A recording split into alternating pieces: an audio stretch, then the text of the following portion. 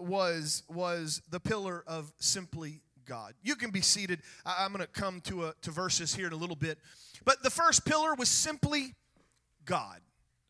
I'm convinced in a world where plurality of religions and plurality of how we define God, we have to be very careful that we don't water down God.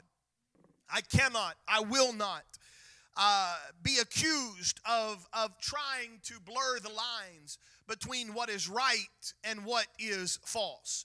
I cannot tell you that anyone who worships something they call God is worshiping the one true God. I cannot stand and blur the lines of religions and tell you that it doesn't matter if you're Islamic, it doesn't matter if you're Hindu, that we all worship the same God. That simply is not true. Regardless of what society says, regardless of what other religious leaders have said, regardless of what political sides have said, there is only one God, and He does not acquiesce nor bow to your desire, but we must know Him. Now, I'd be careful because I'll start preaching that sermon all over again, and it's there. I'm glad for our media team who records it, both in audio and video, so go back and listen to it. If you don't know how to find it, ask me, ask Brother Tim Harding, Brother Tom Harding, they'll get it for you. You need to know who God is.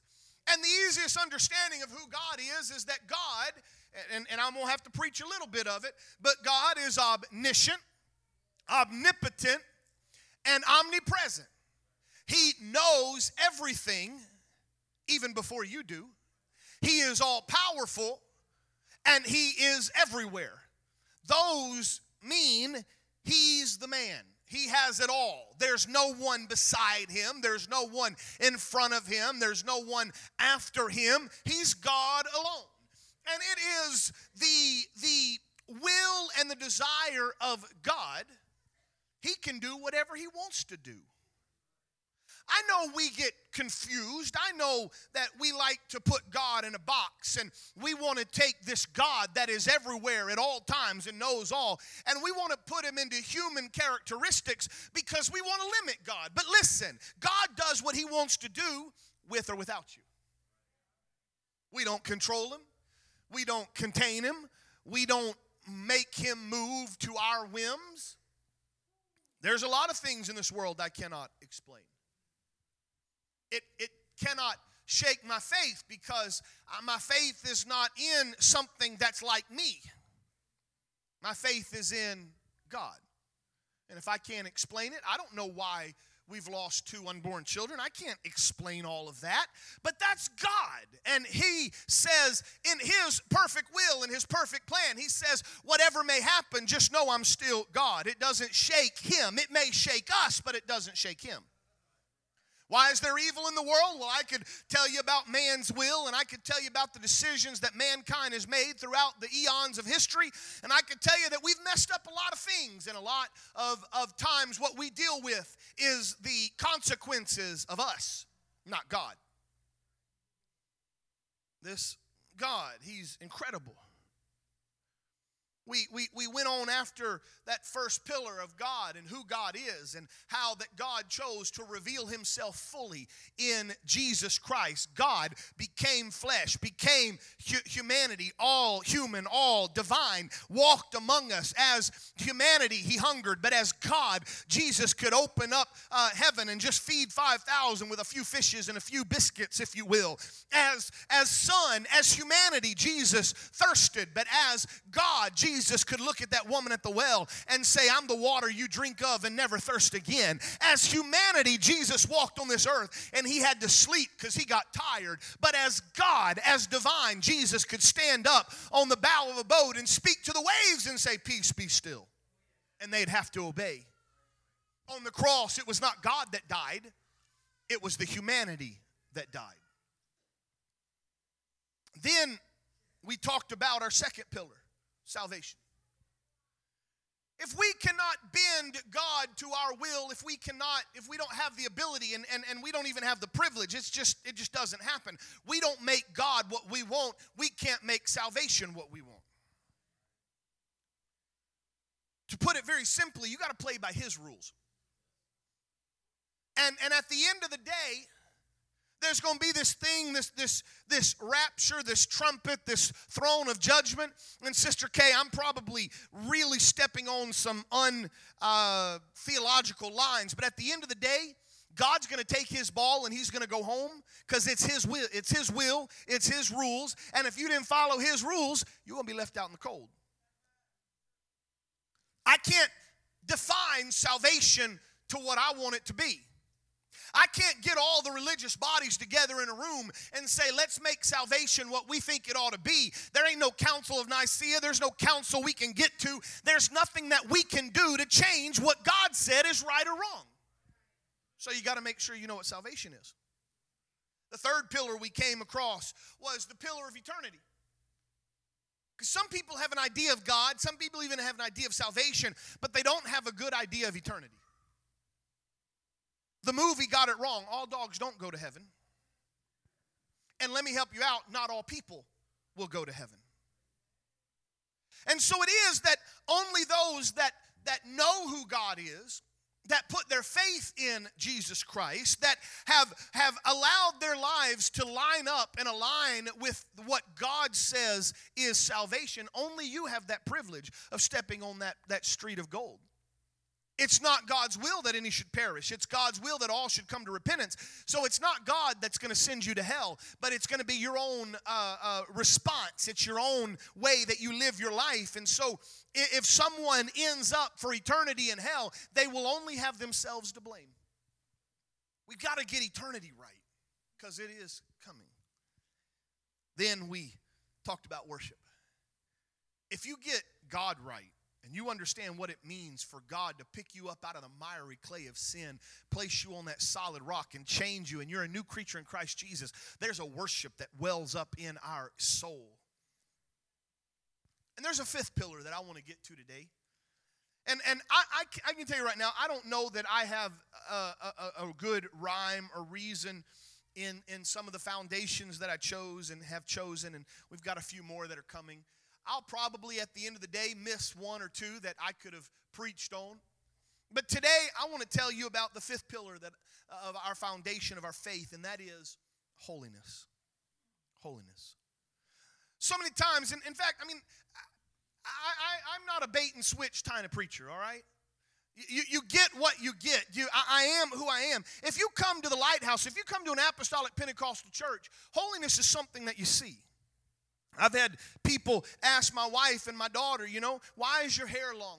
Why Zoe, do you wear dresses and skirts? Why? And Zoe's got a pretty good answer. She'll say, well, because the Bible says so. There's a lot of what we would call standards. But I want to tell you today, and hopefully through this I can demystify holiness, that holiness is not about what you wear. It's not about what you do or don't do. It starts somewhere completely different.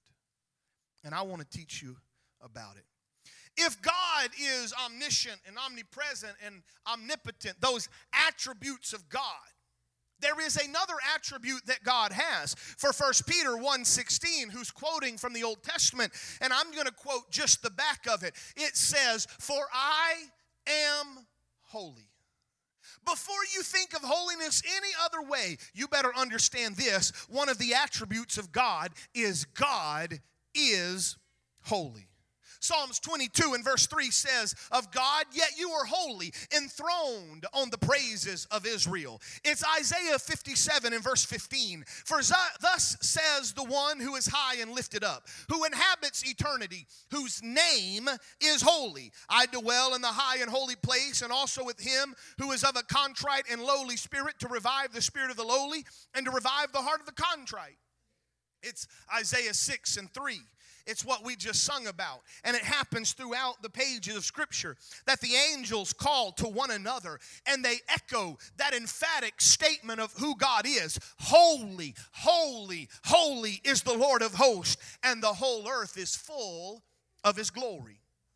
It's Revelations 4:8 where it talks about the four living creatures with 6 wings, full of eyes all around, within and without. And day and night they never cease to say, here's the same thing, holy, holy, holy is the Lord God Almighty, who was and is to come. God is holy. Isaiah 43:15, let's use God's own words. God said, I am the Lord, your Holy One, the Creator of Israel, your King. If you're going to define what holiness is, you cannot define holiness as something necessarily that you do or wear or be or become. Holiness in its most simplest definition is this. Holiness is separation. Okay? Holiness is separation. And I'm going to get there in a little bit. It's being set apart. But before we talk about how you and I as Christians have been set apart, let's look how God has been set apart. Because the same definition that we apply to you and I as holiness that same definition has to be described or applied to God. Are you with me? If God is holy and we should be holy, there cannot be two separate definitions for God and for man. Holiness is separation. God is the ultimate separated one. You ready for this? 1 Samuel chapter 2 and verse 2. I'm going to go a little slower. I did not have a chance to get my notes to the media team, and so I'm going to go a little slow so they can keep up. I want you to see this. 1 Samuel chapter 2 and verse 2. By the way, if you got your Bible with you, this is the time you pull it out. Because one day somebody's going to ask you, what is holiness? What does it mean to be holy? Why? This is where you got to go. Holiness means separation. And God is the ultimate separated one. And as the song we just sang is, are you ready? There is no one like him. 1 Samuel chapter 2 and verse 2. There is none holy like the Lord. There is none beside you. There is no rock like our God. He's the only one. Look at your neighbor and say, he's the only one. He is separated from all others. He's separated from all other gods, if I could use that little g. He's separated from all the other gods. There is none like him. He is the ultimate separated one. He is holy. Exodus chapter 15 and verse 11. Why don't you turn there with me? Exodus chapter 15 and verse 11. Here's what I just said, but here's the verse. Who is like you, O Lord, among the gods, little g? Who is like you, majestic in holiness, awesome in glorious deeds, and doing wonders? Psalms chapter 77 and verse 13 begins to flesh this out a little bit further. Remember, we're talking about holiness as separation, and God is the ultimate of the separated one. He says in Psalm 77 verse 13, your way, O God, is holy. What God is great like our God? Or Isaiah chapter 40 and verse 25. I'm walking down a list. See, too many times when we start talking about holiness, we go to what you should do or be. Let's start here. Holiness. To whom then will you compare me? This is God speaking. That I should be like him, says the Holy One. It's a rhetorical question. You don't know the answer, Brother Hera? No one. There is no comparison to God. In fact, there's not even an opposite to God. You can't say that the opposite of God is Satan. That's not true. Satan's an angel that fell. God is not an angel. God is the creator. How about Revelation or Revelation chapter 15 and verse 4? Who will not fear, O Lord, and glorify your name? For you alone are holy. If holiness is separation, then God is separate from all others. In fact, let me just read to you Deuteronomy chapter 6 and verse 4. Hear, O Israel, the Lord our God is... Let me say it again. This is one of those verses you need to know. Hear, O Israel, the Lord our God is... And if you are one, you cannot be two.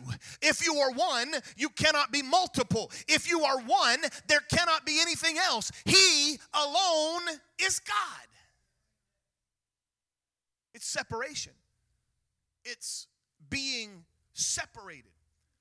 Our holiness. Now let's talk about our holiness. Your holiness, my holiness. Our holiness is this. Here's a great definition for you to understand what holiness is. Holiness is being separated unto God for His work and being separated from Satan, the world, and our flesh. Too many times we have a myopic view. We have a view that leans only one way. We think a view of holiness is being separated from the world, and you forget that it means also being separated unto God. It goes both ways, and I'm going to hit that here in a little bit.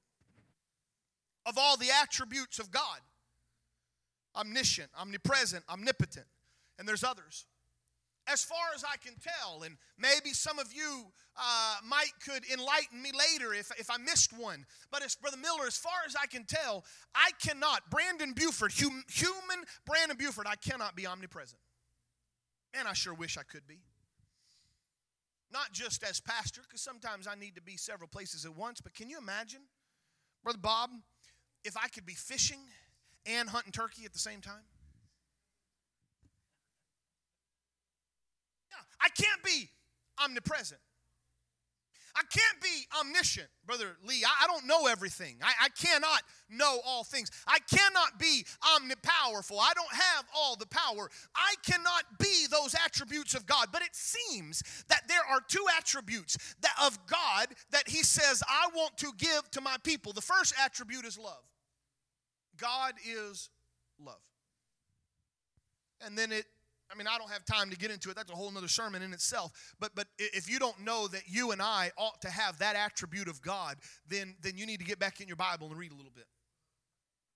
But the second attribute of God, that somewhere, somehow, He in His infinite knowledge says, I'm going to let you be a little bit like God, and that is the attribute of holiness. If God is love and God is holy, then He also looks at you and I, and He says to you and I, you need to be love and you need to be holy. Why? Because to God, holiness is beautiful.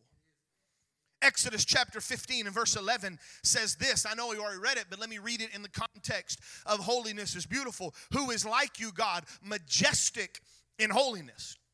And then First Chronicles chapter 16 and verse 28. And I'm reading English Standard Version. If you've got the King James, you'll see a common phrase that's in the King James, and it goes several places in the Bible that we're going to read. First Chronicles 16 and 28. Ascribe to the Lord, O families of the people. Ascribe to the Lord glory and strength. Ascribe to the Lord the glory due to His name. Bring an offering, come before Him. And here it is. Worship the Lord in the splendor of holiness. If you have a King James Version Bible, it probably says, worship the Lord in the beauty of holiness. God looks at holiness as something beautiful. That same phrase is echoed in Psalms 29, verse 1 through 4. Ascribe to the Lord, give to the Lord. So who has a King James Version out right now? Somebody have a King James Version out? Brother Harvey, what does that first word in Psalms 29, verse 1 say? Okay, turn to Psalms 29, verse 1, and look there, because English Standard says, ascribe to the Lord, O heavenly beings. Ascribe to the Lord glory and strength. Ascribe to the Lord the glory due His name. Worship the Lord in the splendor of holiness, in the beauty of holiness. Is everybody with me? It's beautiful. What's that first word in Psalms 29, 1?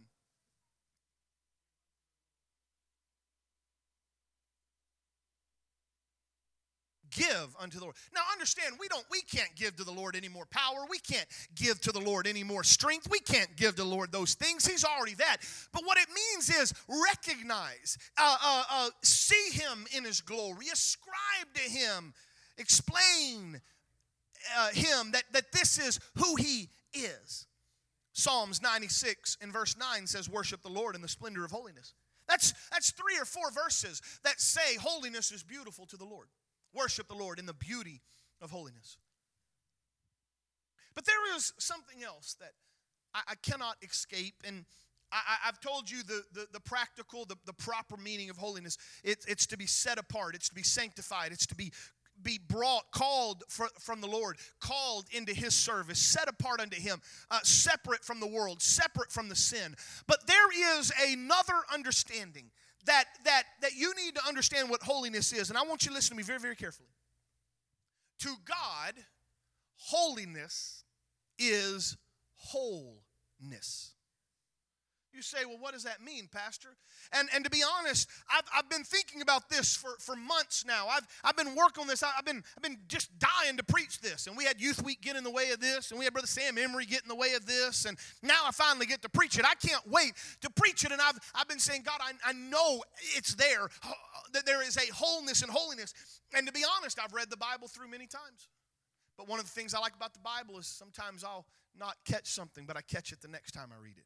Or I catch it the next time I read it. Can I bring your attention? And if you have a Bible, I need you to bring it out. If you've got a phone, I need you to pull it out. I need every one of you that possibly can to make sure you've got 1 Thessalonians chapter 5, verse 23 and 24 in your hand. If you can highlight it in your Bible, if you can write beside it in your Bible, if you can highlight it on your phone, whatever it is, send yourself a text message to go get your Bible when you're home and do it. This is one of the most clearest definitions of holiness that you could ever find in the Bible, and I want to break it down. 1 Thessalonians chapter 5 and verse 23. Now may the God of peace himself sanctify you completely, and may your whole spirit and body, or soul and body be kept blameless at the coming of our Lord Jesus Christ. And he who calls you is faithful, and he will surely do it. Did you catch it? Whole body, whole soul, whole mind. It's wholeness. There's a couple things you got to see here. I know I'm teaching, but I hope you grab a hold of this. There's a few things here in this verse you need to see. Number one, it's God himself that first sanctifies you. Sanctification is being set apart for God's exclusive use. And it's God that first calls you. In fact, in my study, I found that there's actually 3 types of sanctification, and I want you to listen carefully to this. There's positional sanctification, practical sanctification, and perfect sanctification. Sanctification is being set apart for God's exclusive use. First off, Hebrews 10 and 10. And by that will, we have been sanctified through the offering of the body of Jesus Christ once and for all. Easter celebrates the death, burial, and resurrection of Jesus Christ. And it's because of the gospel of Jesus Christ that I could even attempt to come into God's presence. You remember we did it. You remember the tabernacle plan? You remember all the different levels of that? You remember how you couldn't get close to God? But then when Jesus died and drew his last breath and said, "It is finished," and the veil with the temple was rent from top to bottom, and you and I had access into the presence of God, and he was calling you into his presence, and he was calling you for a purpose, and he said, "I'm setting you apart." It starts with God. He's made you holy. He's made you righteous. He's justified you, made it as if you've just as never sinned. So very simply, positional sanctification is I'm in this position because of him. That's first. Second is practical sanctification. 2 Corinthians chapter 7 and verse 1. Since we have these promises, beloved, let us cleanse ourselves from every defilement of body and spirit, bringing holiness to completion in the fear of God. I am so thankful that God allowed there to be a sacrifice that brings me into his presence. I'm thankful I repented of my sins and was baptized in Jesus' name for the removal of my sins. I'm glad I've been filled with the gift of the Holy Ghost with that evidence of speaking in other tongues. That makes me a new creature in Christ Jesus. All things are passed away. Behold, all things have become new. He put me in that position. But he doesn't just say, well, once saved, always saved. Just do whatever you want to do. It's good. I'm speaking as if, there's people here that do this. I know you. You don't do this. But if you by any chance believe that God just saves you and you can do whatever you want to do after that, you're about as dumb as you can be, because it's the exact same thing as getting married before God himself and looking your spouse in the eye and say, "I promise to love you in sickness and in health," and then you go off and have an affair and you expect your wife to still love you. It don't work that way. You have to work on a marriage. You have to work on a relationship. And yes, God put you in the position, but then he says, what are you going to do about it? And Paul tells us what we ought to do about it. Cleanse ourselves from every defilement of the body and spirit, bringing holiness to completion in the fear of God. God changed us. We have to do our very best to stay in that changed state.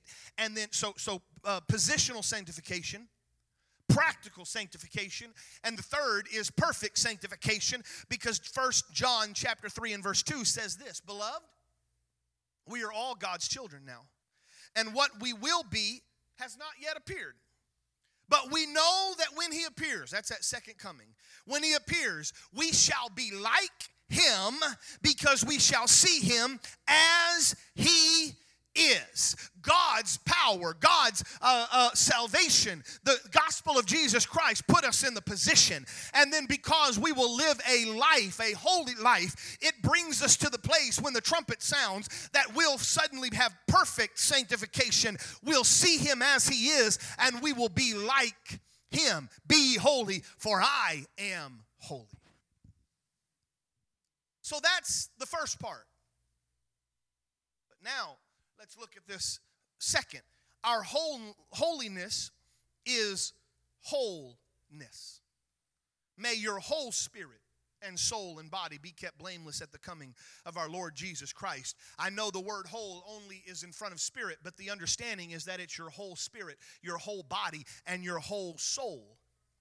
You can include your mind in that. It's all there. I find it very interesting when I read that, Sister Sorrells, because, see, here's what happens. If you'll start reading and studying the Bible, and I know so many of you do, and some of you, this is your year that you've been just putting yourself in it. Here's what happens. The Bible says that he will bring to your mind those things that you've read. You may not even think about it, but then all of a sudden you read a verse like this. I really hope that your mind has already made this connection. But if Paul says that we've got to allow our whole spirit, our whole soul, and our whole body to be kept blameless, it's interesting because, Sister Sorrell, it links to the greatest commandment. Deuteronomy 6 and 4. Hear, O Israel, the Lord our God is one. Verse 5, and you shall love the Lord your God with all your heart, with all your soul, and with all your might. Matthew 22, verse 34. A lawyer asks a question to test him. What's the greatest commandment of the law, Jesus? Tell me about it. Jesus said, you shall love the Lord with all your heart, with all your soul, and with all your mind. The second is you'll love your neighbor as yourself. On those two commandments hinge or depend all of the law and the prophets. So listen to me. Not only do we love him with our heart, soul, mind. Not only do we love him with our heart, soul, and spirit, but you have to submit those exact same parts to God in holiness and sanctification. You cannot say with your mind alone, I love God. Have you submitted your mind to him in holiness? You cannot say with your body, I love the Lord with my life and with my body, but have you also submitted said life and body to him in its completeness? You cannot say, I love you with my soul until you have allowed your soul to be submitted to him in all holiness and sanctification. Here's the definition. Are you ready? If it's our whole soul, if it's our whole body, if it's our whole mind, then there cannot be anything left for anyone or anybody. Our whole mind, our whole soul, our whole body belongs to God, and he said it must be blameless, it must be holy. It's all to Jesus I surrender, and none left for the devil, none left for the world, or none left for my carnal self. All to Jesus. Now, for those of you that are Renew Marriage Retreat, I want to say it was Thursday night. I believe it was, but you would have heard in the middle of teaching on marriage, you would have heard an incredible diatribe on holiness from Brother Michael Lindsay. And I'm telling you, I was writing as fast as my little fountain pen could scribble in my book. Brother Sister Miller, y'all were there. I don't know if you remember it, but let me just kind of pull from it a little bit, because he just kind of clarified everything I wanted to say. Remember what we sang about and what we talked about from that explicit? The word explicit does not necessarily mean somebody's cussing or saying bad language. The true definition of explicit means that there is no room for doubt. You're not beating around the bush. What you say is what you mean. That's what explicit means. And that explicit proclamation of the angels, holy, holy, holy. We are reminded that God is holy. And if God is holy, He has called you to be holy. And while we can't do everything else that God does, we can be holy. We've been called to be set apart from God, or set apart to God, and separated from sin, from Satan, from this unholy world, and from our carnal flesh. If holiness is sanctification, if holiness is being whole, there's another attribute of holiness, and that is holiness is to function within one's intended purpose. See, when God created you, He had a very specific purpose for your life that He intends. So let's back up to creation. Now, those of you who are here with Brother Emery, he danced all over this. I think it's Sunday night. So go back and listen to it. You're going to see how it all fits together. When God created the world, first off, as Brother Emery said, there was already a world that existed. We don't know for how long, but there was already a world that was there. There was something there, but it was chaotic, and it was dark, and it was out of order, and it had no purpose. It could not sustain life. I'm not trying to re-preach what Brother Emery said. I'm just trying to get us all on the same page. But then God creates, and creation comes, and watch this. Everything had a purpose. Fish belong in the water. Birds, for the most part, belong in the sky. Trees belong on the land. Everything had a purpose. And when He created it holy. He created it in wholeness. He created it in completeness. And He said, it is good. You with me? If you get something out of order, if you get something out of place, if you allow something that God created to be used in an improper manner, it becomes unholy. So let me give you some practical holiness. In the beginning, God created man in His image. Male and female, He created them.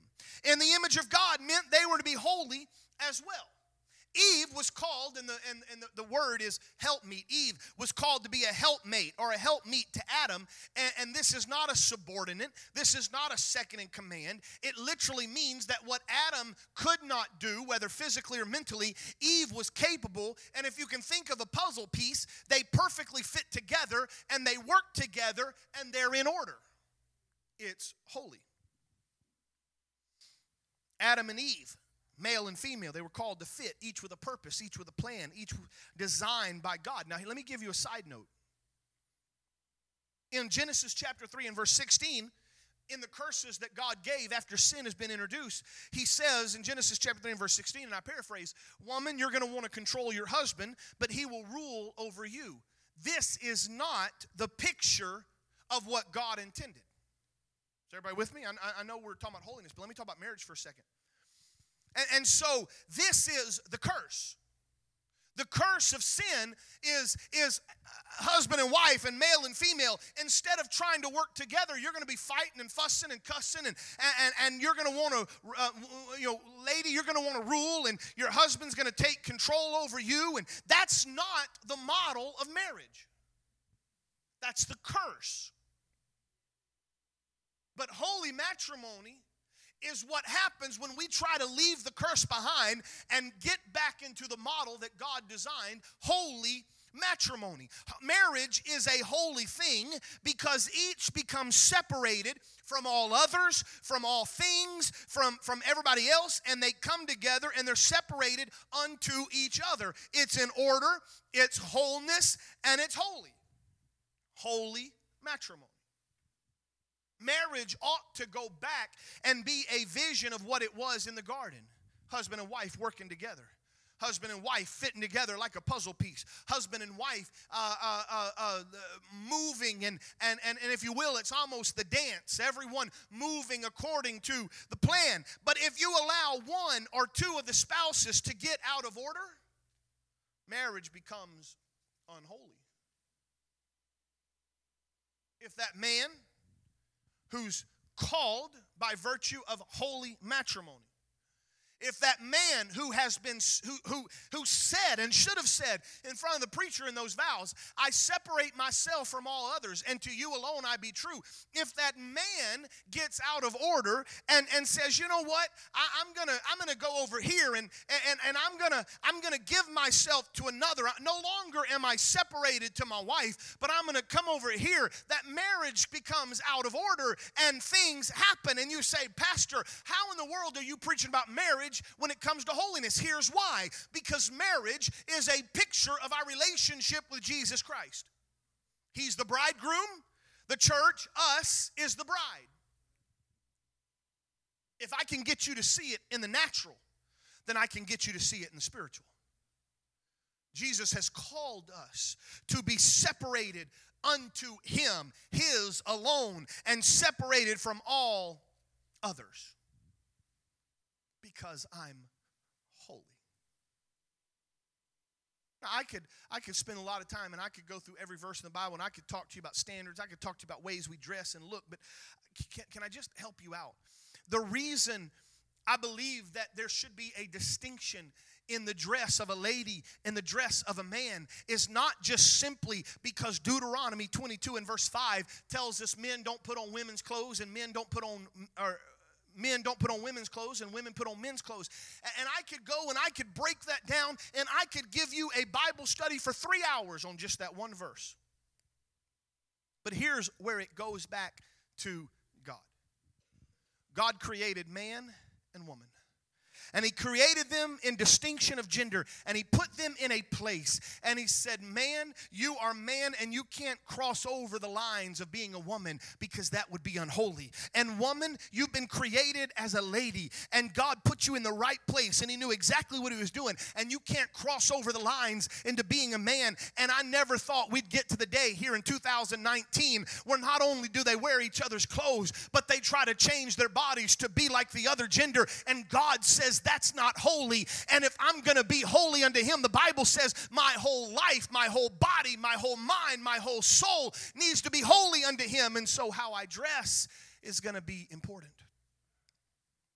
I could talk to you about holiness in speech. I could read to you all of Ephesians chapter 4 and verse 17. Put off your old self. Belongs to your former manner of life. Be renewed in the spirit of your mind. Put on your new self, created in likeness of God in true righteousness and holiness. Quit lying. Speak truth to each neighbor. Be angry and sin not. Don't let the sun go down on your wrath, on your anger. Don't give opportunity to the devil. Don't steal. Rather labor. Don't let any corrupt talk come out of your mouth. Only such is good for building up as it fits the occasion. Don't grieve the Holy Spirit of God. Let bitterness and wrath and anger and clamor and slander be put away in all malice. Be kind to one another, tenderhearted, forgiving one another as God forgave you. All of those. Why? Because my whole life, my whole body, my whole mind, my whole spirit has been separated unto God. I can't. I mean, listen to me very carefully. I'm trying to paint a picture, and the problem is my notes have run out. Brother Joey, I just literally did not have time to write everything that was in my mind down on paper. I tried. So now we're just going to kind of let God walk. I don't have no more notes, so this can either be dangerous or we can just let God. But whole body.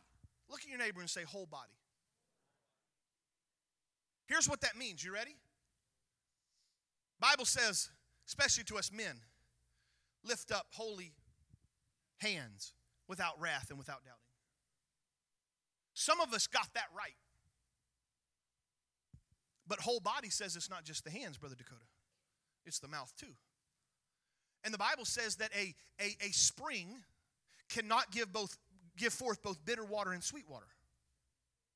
You cannot with your hands worship God and then turn around on Monday and curse and cuss and slander and lie and cheat and let your mouth go. Bible says whole body. We cannot pick and choose what parts of our body we want to be holy. I'm not trying to be crude. I'm not trying to be ignorant. I'm just trying to get you to understand we don't get to pick and choose what part of our lives are holy. It's whole mind, it's whole body, it's whole spirit in holiness.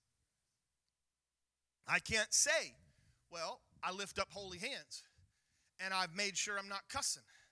But Brother Sam, we also have to give our eyes. Now, I grew up, and some of you, you've been that way. It's kind of a, if you will, a traditional stance of the United Pentecost Church International, and that is way back in the 50s, early 50s. There was a statement that became part of our articles of faith in our organization, and they preached against television. And so I have grown up my entire life and never owned a television. I didn't watch television, all that. And I could say, well, hey, look, I made it, brother, what's your name, Jared?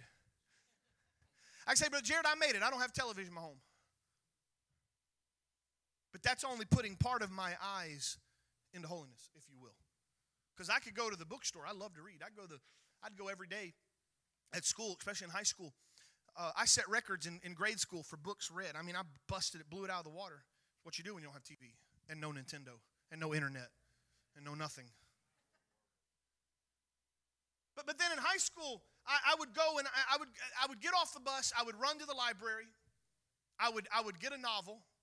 I really like Michael Crichton, Jurassic Park, and all those. I'd read a lot of those.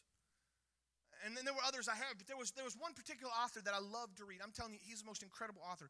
But and I would get it, and brother Joe, I would read that book. It'd be 300-400 pages. I'd read it all through school, behind my math book and all that. I'd complete my work as fast as I could so that I could read my novel, and the rest of the time, I'd read it on the bus home. I'd read it at home. In fact, I'm probably the only kid who got grounded and spankings because I read too much. I read every waking moment, and most times, by that next morning, I could go and replace that 300, 400-page book and get another book. Now, I didn't have a TV. I could stand on that and shout, I don't have a TV, yay. But that author, he could take 3 pages that had really nothing to do with the story. And he could write in that novel form the most graphic sexual scenes you can imagine. And this well-conceived imagination that was birthed on reading could see it in all of its glory. What happened was I had not given the wholeness of my eyes to holiness. I could say, well, I don't do this.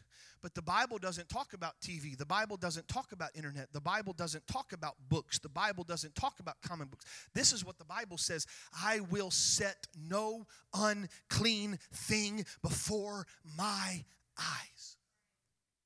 It's wholeness. Let me read to you Psalms chapter 101 if I could. It's a great way to just see a lot of this in its place. I could walk down so many ways. I could try to dance on every standard, if you will, that may be around, but I'm trying to put within your heart why holiness is important. First off, it's important because God is holy. And he said, be ye holy, for I am holy. So our ultimate goal is to be like him. And I want to be like him completely. What I say, what I do, what I wear, what I view, what I speak, where I go. David began to think about this, and he said, I will sing of steadfast love and justice to you, O Lord. I'll make music. David was good at that.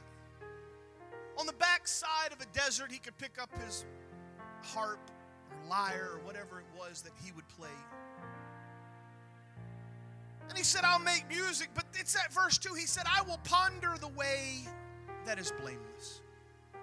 I'll ponder that way of holiness. When will you come to me? Now I want you to watch how he begins to lay out his life. He says, I will walk with integrity of heart within mine house. If you can walk with integrity and holiness within the confines of your own house, then you will walk with holiness and integrity in the confines of this world, in the confines of your church. There's a lot of people, they can be holy at church, but when they go home and no one's watching. But David said, I'll walk with integrity when no one sees, because it's my whole mind, my whole spirit, my whole soul that is that is blameless, rather. I will not set before my eyes anything that is worthless. King James says, any unclean thing. I will hate the work of those who fall away. It shall not cleave to me. A perverse heart shall be far from me. I will know nothing of evil. David said, I don't even want to know the evil. I don't need to know about what other people are doing. I don't want to know all that. Whoever slanders his neighbor secretly, I'll destroy. Don't talk to me in slander. Don't gossip to me. That's not for my ears to hear. My ears belong to God, and they need to be holy. I haven't talked about that, but I can talk about what you listen to. Whether it's music or whether it's conversation, whatever goes in here. He said, I don't want that. You got a haughty look and an arrogant heart. I'm not going to endure you.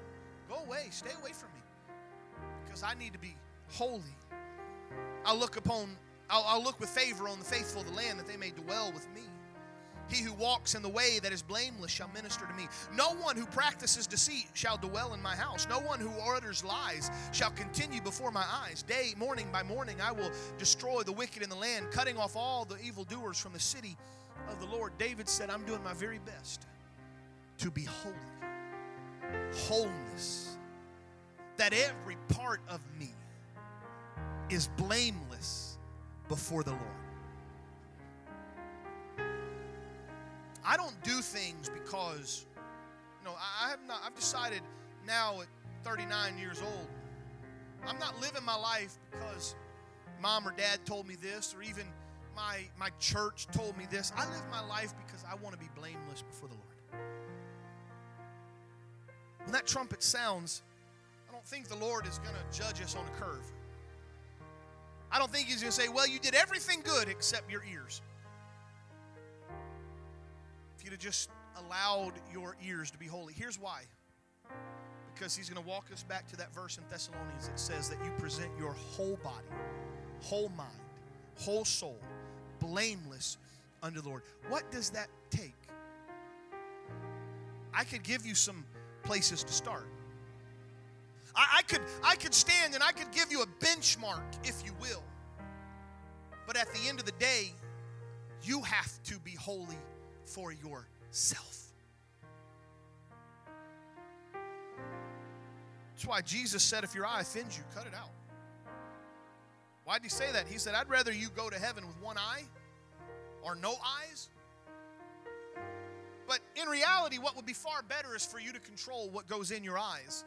But if you can't control it, gouge them out, throw them away. Because God would rather you walk into heaven without your eyes, but walk into heaven with your spirit and soul whole, than to have your body whole, but not your soul. Holiness matters to God. And when you get out of place, when your life gets out of place, it becomes unholy. So what you have to do is judge your life within the confines of your heart, mind, soul, body, all of that being holy unto the Lord. And you have to judge and you have to say, am I being holy? Am I becoming more like Him? Am I being separated unto Him and separated from the evil of the world and of Satan and of my carnal fleshly desires? You alone have to judge your life. Now like I said, there's benchmarks I can help you with.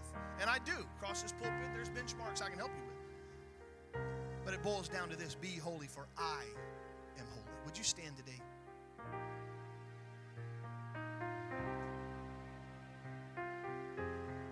Holiness starts with God.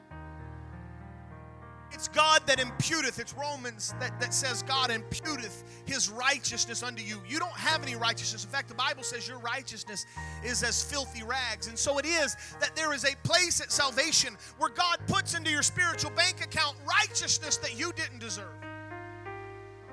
But that cannot be where it ends, my friend. For we already read that that's positional sanctification. But practical sanctification is I present my body blameless.